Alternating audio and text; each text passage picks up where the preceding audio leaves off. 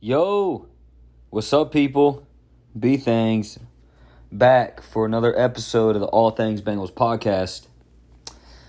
Today is the first, I had first post-game episode last week, but that was a little bit fucked up because I was in Florida and timing and shit like that. But tonight, going to be going over the Week 2 game at the Giants Stadium, MetLife Stadium, against the Giants. A lot transpired in that game. A lot of positives and some negatives, but you know what? That's what you get in the preseason. And then going to, going to recap the game. Going to go over some key points, winners, losers that I believe, who I believe are winners and losers from the game. And then also heading into Week 3 and what's Week 3 of the preseason and what to expect with the joint practice and the final game of the preseason. So, let me go ahead, give my notes here. So, we're going to go ahead and, as I'm an optimistic guy, as most of y'all know, we're going to go straight to the positives. One of the biggest positives of Week 2 is definitely Chris Evans. Again, he continues to prove that he is an electric player, not just a serviceable player, not just a reliable player. Not just sometimes electric, because Samaje Perine been electric at times too. The dude is absolutely electric. Incredible. Coming up with that 75-yard kick return, almost touchdown, super close. Again, just like last week. He did a 60-yard kick return last week. The dude makes it look easy. So, awesome production from him again. It's been really unfortunate because he also had a significant run yesterday that was taken back from penalty. And I remember after the first preseason game, there were multiple people that texted me, what do you think about Chris Evans? I'm looking at his stat sheet. I guess they, must not have watched the game much or missed the plays that transpired for him. And they were texting me concerned about his production because he had 8 carries for -3 fucking yards. But the reality of the game last week was that the dude ran like a 75-yard touchdown? Or 75-yard run that was taken back from penalty. So it happened last night. He had another play. I don't know how significant it was. That was taken back from penalty. Nonetheless, beyond the penalties, it's what the dude is doing on the field. He's an elite player and certainly a winner of last night's game. Another winner is Cordell Volson. He had a damn good game. Not an elite game. Wasn't absolutely dominant. But he was sturdy, solid. Now, PFF was a little bit more harsh on him, which is kind of surprising, but a lot from what I saw and from, people's opinions who I value on Twitter say they saw of Cordell was stability. Stability. One of the things I loved seeing from him again and again, I posted it on my story, was when the line of scrimmage was completely decimated. The O-linemen were far back, just destroyed on the reps. The other 4 linemen destroyed, got crushed in their reps. Cordell was the only guy that stayed sturdy, had good control, feet planted, hands in a solid position, good anchor down on his defender. He was the only guy that stood strong and did his job. After everybody else leaked, everything else broke down. He was the guy again and again and again that was sturdy. The Jacquez Patrick touchdown, or the Travion one. I think it was a Jock Patrick one. Who did they run behind? 67, hitting that 3 gap, right behind Cordell, and he drove his dude back yards into the end zone. That's exactly what you need. Like, Cordell, I think I don't want to say he secured that spot, but damn it, it's about as close as you can get. They're definitely not closing the door for Jackson, but damn it, it's almost there. So good for Cordell and definitely a winner of the game. Another winner, Kwame. We finally saw Kwame show out tonight. Ugly play with the second, with the 2-point conversion. Wide open pass. It got to his head. It's okay. It can't happen. It can't happen. He's lucky that he had a baller night. He just looks so elusive. He's so good with the ball in his hands. He's so quick. He just looked like a man amongst boys out there when he had the ball in his hands. It seemed like every play when he had the ball in his hands, he could have scored. Breaking tackles, making cuts, creating space. It was really impressive.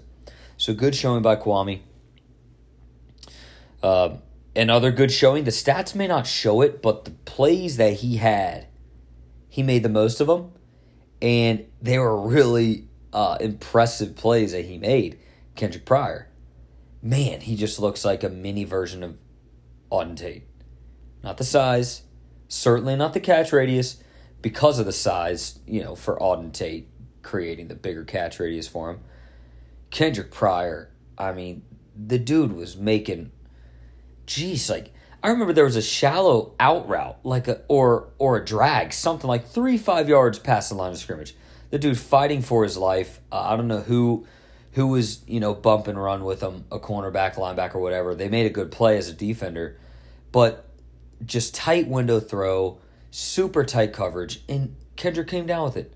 It's like, God damn, it's like Auden Tate exactly. So many plays we'd see from Auden Tate, it was like, damn, that was it was not a huge impact play.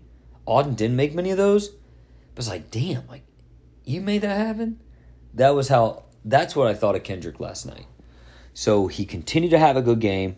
I did not pay attention to him much on special teams. I definitely want to look into that and gain some insight on that because that is the huge thing. That makes me kind of want to touch again on the receivers. After preseason game 2, it seems pretty clear that the top 6 are set in stone. Obviously, you have your dominant trio. But that second string trio, Stan, Michael Thomas, Trent Taylor. I think Stan and Trent are going to be receiver 4.5s, and I think Mike is going to be the clear-cut 4.5 or receiver 5-6 guy.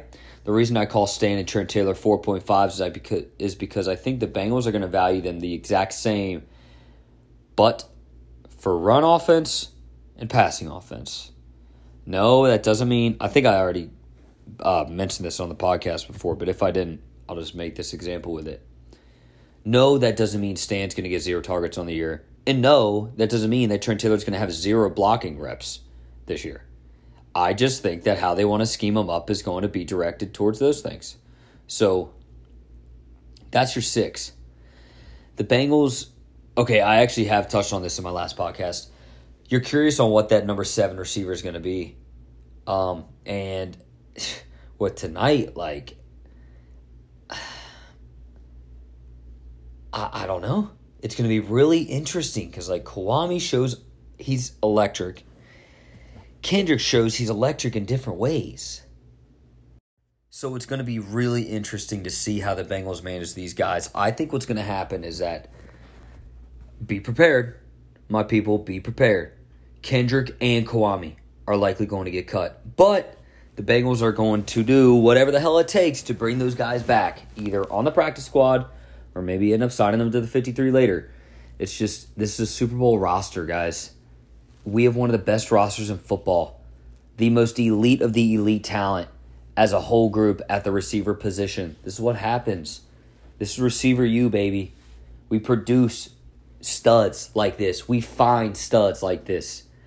And sometimes you're the odd man out, even if you're a guy that's more than worthy of having a spot. So those guys, Stanley Morgan did damn good last night in his limited reps, showing some of that work at the receiver position. I don't think he did much at all, but man, that first drive, he had a really impressive catch. I think it was a 10-yard out route or maybe a comeback, something like that. Just a really impressive rep. Good by him, good route. I think it was a contested catch. It was just an impressive play. So good for Stan. It's just really nice to see him really begin to solidify a role, a nice, respectable role for us. Dax Hill, what are we doing? This dude's a fucking stud. The dude is an elite athlete. It's insane. Like, Jesse Bates is still on this team.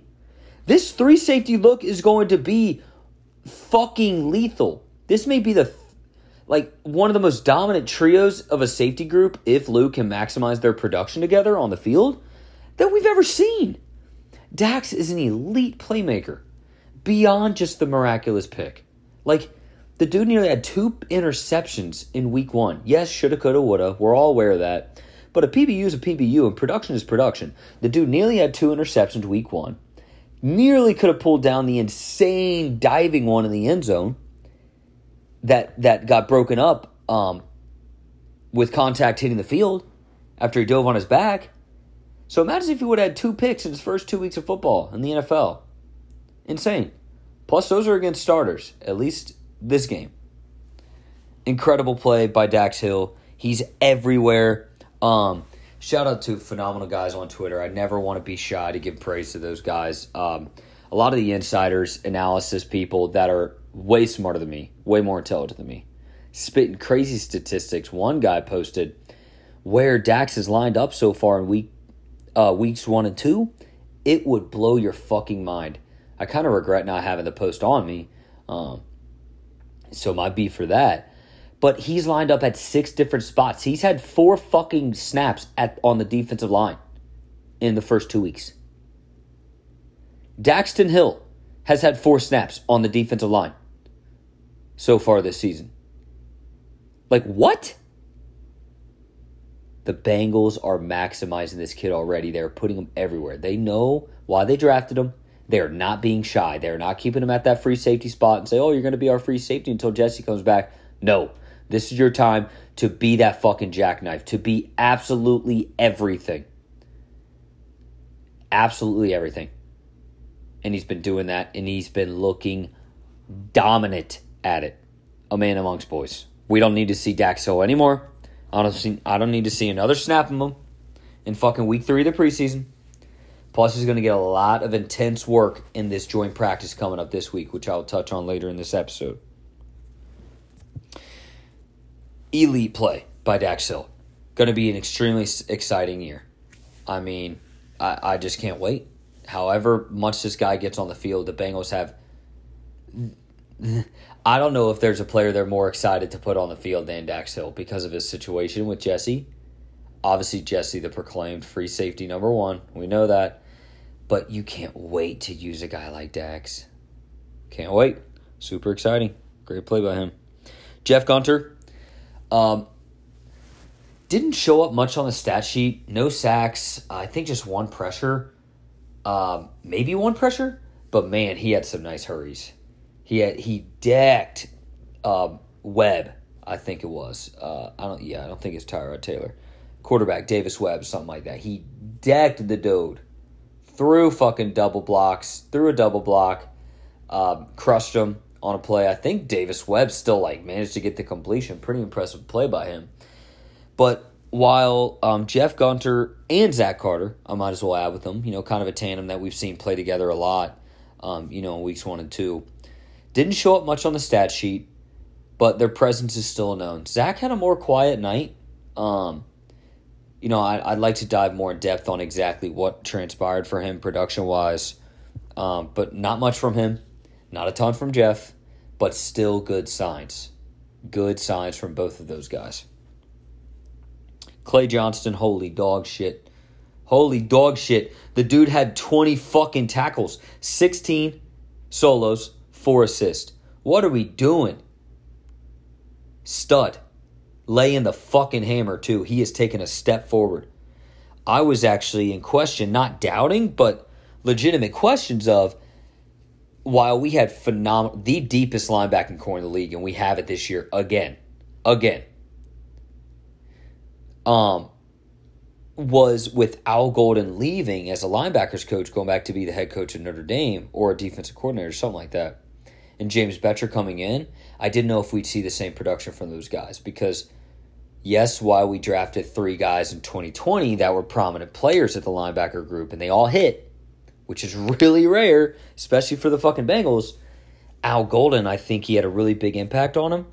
So for a guy like Clay Johnston, a back-end roster guy, the linebacker 6, I think? Yeah, linebacker 6. For him to play like that, it's fucking awesome. It's incredible. Like, surely a practice squad guy. And yeah, I think the Bengals are going to be super excited to bring him back. Expect him to get cut because you're not keeping 6 linebackers, but that is a guy that is staying on your roster. He was everywhere. Glue on the players with the fucking football in blue. Glue to the guys in blue, laying the fucking hammer.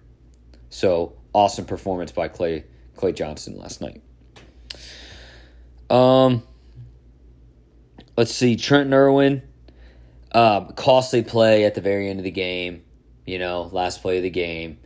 It was unfortunate, really fucking shitty play. Like, I don't know. It's whatever. But DB snuck up, obviously, they're overloading along the sidelines to, protect from any player to get out of bounds, to get, for Evan to come in and get the kick. He just got fucked, absolutely fucked, fumbled the ball, but every play counts when you are competing against guys this good at the back end of this roster. Kwame Lassiter and Kendrick Pryor provide more, and they are more electric than Trenton Irwin. Period. I really like Trenton Irwin. We just have so much talent on this roster. I don't know if he's going to make it. I don't know. You surely love him around. He's a third-year guy for this team. Super impressive. But we know who Trent Taylor is, or Trenton Irwin is. But Kwame Lassiter and Kendrick Pryor can provide more. So I think Trent... No, I'm not basing everything off the play. It wasn't his fault necessarily. He just got fucking decked. Every play matters, though. When you're putting up numbers like that and your teammates that are more electric than you are not only more talented than you, but showing it through stats and production, you got the shorter end of the stick. It's just the reality. So, going to be interesting to see what happens with Irwin. Let's see. Going to go ahead and wrap this up here in a minute. Another thing I wanted to touch on is Thad Moss and the block on Kayvon Thibodeau. It's gotten way more attention than I think anybody anticipated. I'm pissed about it, but for a little bit different reasons than what the common people look at it as. They just assume it's a dirty block. It's not a dirty block. It's a lousy block. And the reality is of it, while it wasn't a dirty block, what was Kayvon doing? He made a bad play. He had a lapse in his mental. He had a lapse in his game. The dude stood there for that 0.3 seconds in a bad fucking spot and got himself in a shitty situation. Thad made a lousy-ass block, and it ended up like that. Thank God Kayvon Thibodeau didn't get significantly injured. He's got an MCL sprain, going to be out for 3 to 4 weeks, thank God. Best of luck in his, quick recovery. Hopefully nothing worse comes from it. That's kind of the epitome of how Thad has been here. Lousy. Not enough. Lackluster. Listen, for me, I'm cool with the Thad experiment ending. The only reason he is still here, too, is because 2 of our tight ends are out, I think. Is Mitchell Wilcox still out? I think he's still out. And Drew Sample's still out. Thad does many more things not good than good, as most back-end roster guys do. But he's got the supremacy over other guys because of his relationship with Joe Burrow. Period. End of story. It's just the reality of who he is.